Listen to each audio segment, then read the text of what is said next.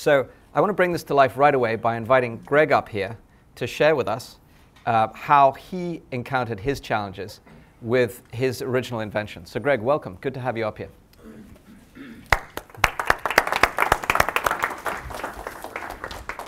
Hello. Hi, it's nice to meet all of you. I'm Greg Favalora, and I'm going to tell you a 5-minute version of what is usually a hour-long story when told in other venues about inventing and almost commercializing 3D displays when this process of tech looking for a market starts out kind of awesome and then becomes painful, and then it becomes this patent sale a whole 12 years later. And by way of introduction, this was a previous chapter of my life that ended about 3 years ago. My day job is helping to run a product engineering consultancy up the road in Arlington that does lens design, everything from the Xbox Kinect to toys.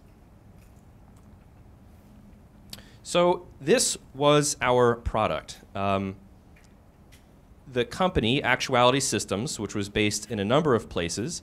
It started in my apartment in Central Square, then moved to Reading, then moved to Burlington, then moved to Bedford before we collapsed. Created this device that looked like a crystal ball. For scale, I show it there in the corner with a Sharpie pen. It would create imagery that looks like a hologram, about the size of a basketball, or actually about the size of a head. And it would create floating 3D images that you could see without having to wear those glasses that you wear at the movie theater and see it from any point of view all the way around. For example, here's a picture of a cancer patient who's doing very poorly. He has a brain tumor and is laying down looking up at the ceiling. After 8 years in existence, we thought was the best use of this technology was planning cancer treatment methods using external beam radiation oncology.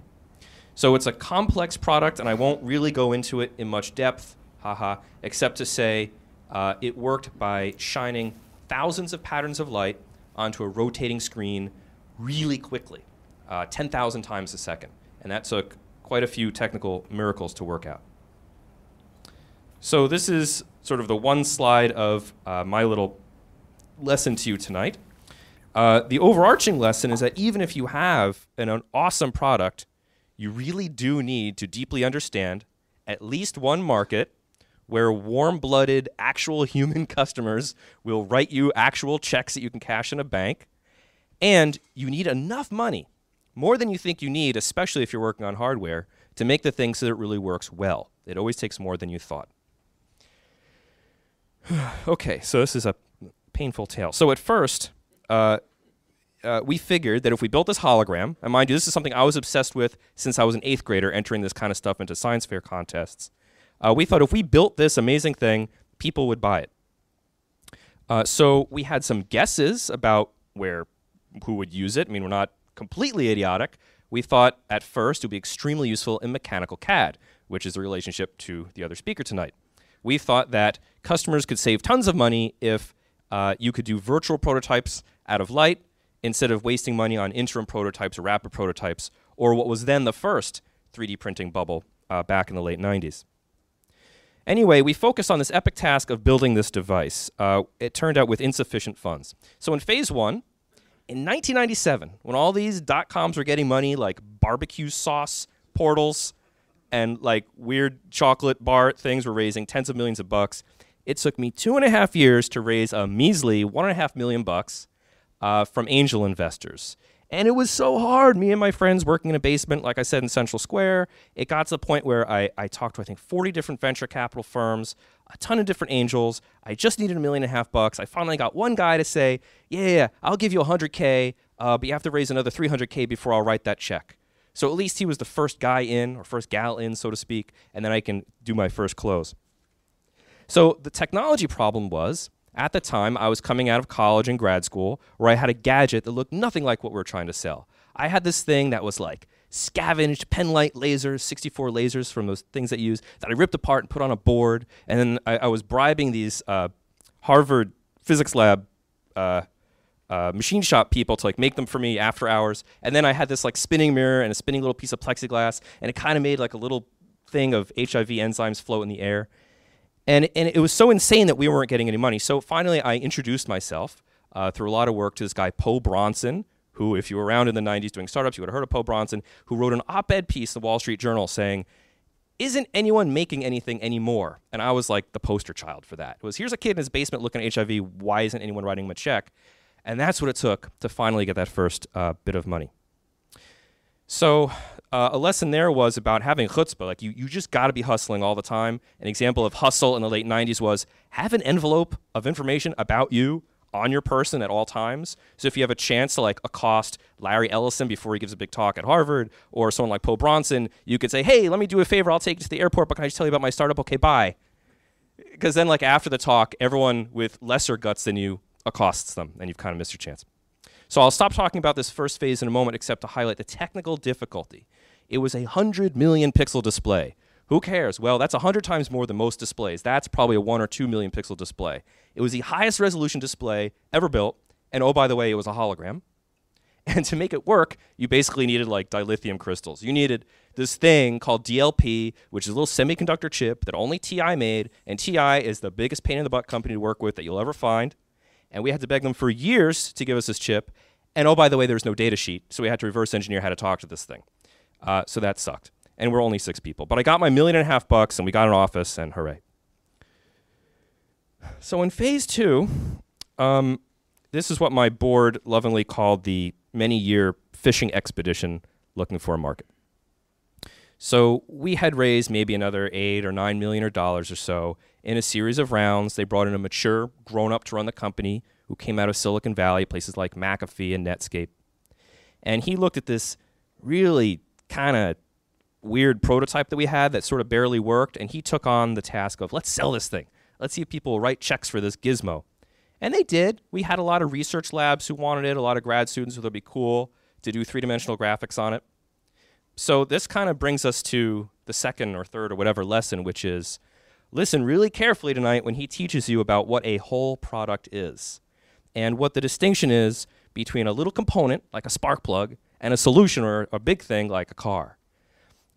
For example, in our case, we had a display that would connect to a computer either from gigabit Ethernet or this thing called SCSI, that probably only half of us here remember what that is, and an API.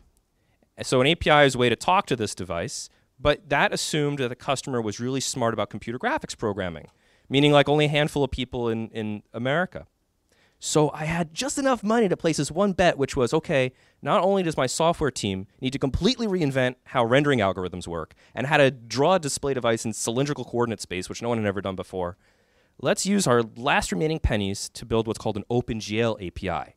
That way, if they have a well-behaved graphics application like SolidWorks or a thing that shows pharmaceutical designers some molecules on the screen, they plug in our software, plug in a display, and boom, whatever they were doing continues to work while a hologram of all this stuff floats in the air.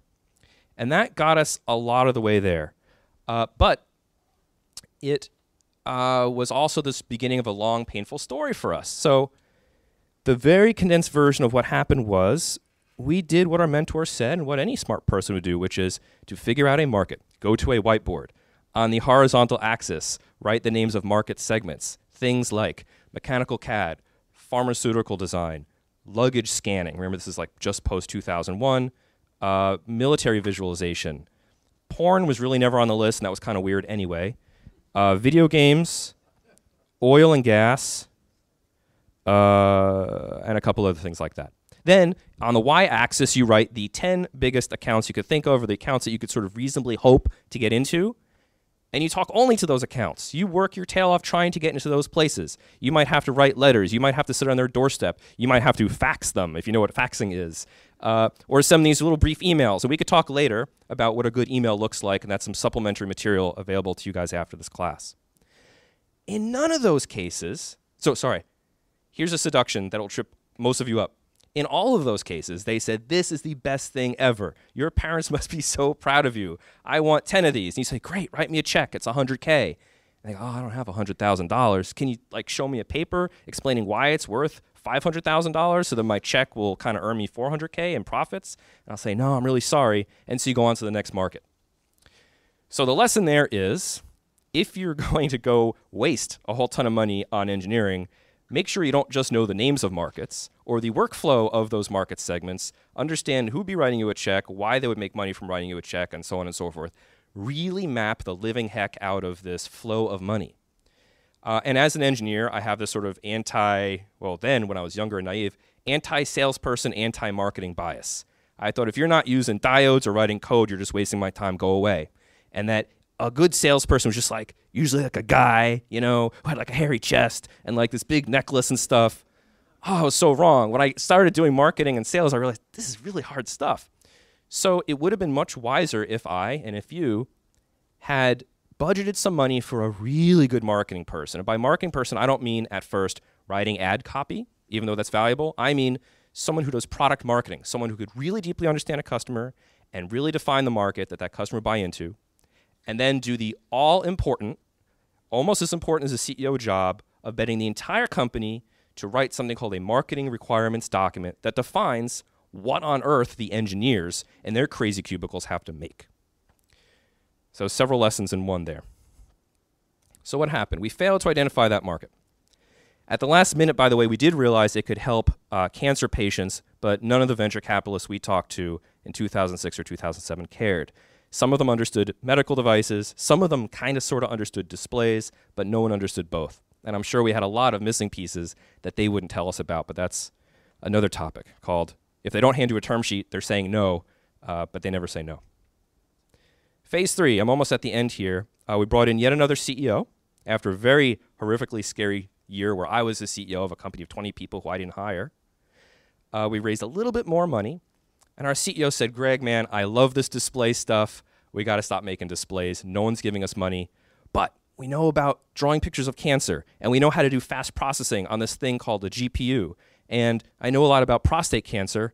I know, let's convert the company into one that will write machine vision software to help radiation oncologists plan a very prevalent form of prostate cancer treatment called brachytherapy.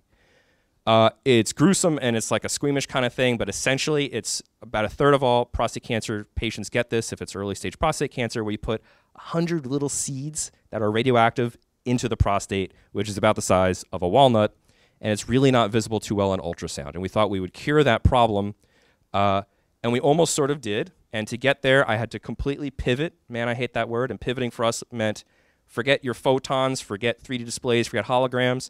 You're going to go to your physician, get like 10 vaccines so you'd be allowed to sit in these really bloody, scary procedures at like Brigham and Women's Hospital and stuff and watch all these things.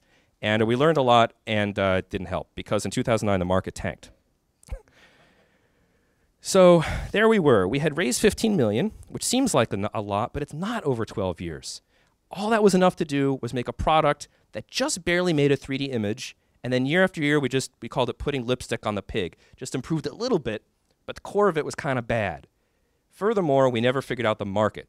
So I urge you to raise more money than you need, especially if you're selling atoms and photons rather than bits, and really understand the market. So what happened? So in 2009, our CEO left. He said, Greg, I'm expensive. I'm going to do you a favor and leave. Good luck to you. Try to go close some deals. I looked at the books and realized I had 1 month of cash in the bank. So I pleaded to my employees, can I just pay half as much and maybe help me put these things in boxes onto eBay? We called up, and you ever wonder like what do companies do that go out of business with all this stuff? There's a website called cleanoutyouroffice.com. And these two guys show up silently, like with this red carpet, and they kind of come and they take everything away silently. It's like the dude who fixes problems on that Tarantino movie, Pulp Fiction. And they're cool because at least they share the profits with you, and that helps you do something. But we never threw away the patents. My board was smart enough to one day insist that I file 100 patents. That turned into 30 patent applications that turned into 20 patents, and we held on to those. And I tried to sell them because I thought I should go down with the ship or at least try my hardest for these 70 angel investors that I had. And I got a job because I have a family. We tried for 1.5 years to sell these patents, and everyone said no, except for one publicly traded company, and that was awesome. And we worked for months. My wife and I knew all our financial problems would disappear if we could just sell these patents. And then the week before signing, what happens? The president's gone from that company. So I'm like, oh my God. And I became like depressed. This stuff happens and no one wants to talk about it. You get depressed because you think everything's solved, and then like the trap door is pulled under you. But our patent broker, and I could teach you about patent sales later if any of you care about that stuff, said, Greg, yours is not going to be the first patent portfolio I don't sell. We're going to keep doing this. So he kept at it for another 6 months. Finally, we got an offer from a company and when a deal is going to happen, it happens. Like there's no hemming and hawing. The paperwork gets done and it's done. So just a couple weeks later, this thing was sold. So I had a small exit from it. My CEO had a small exit, and we wrote little tiny checks, a couple dollars or a couple tens of thousands of dollars to people who had given us millions, but it was non-zero. And that gave me some sort of refreshing pause there.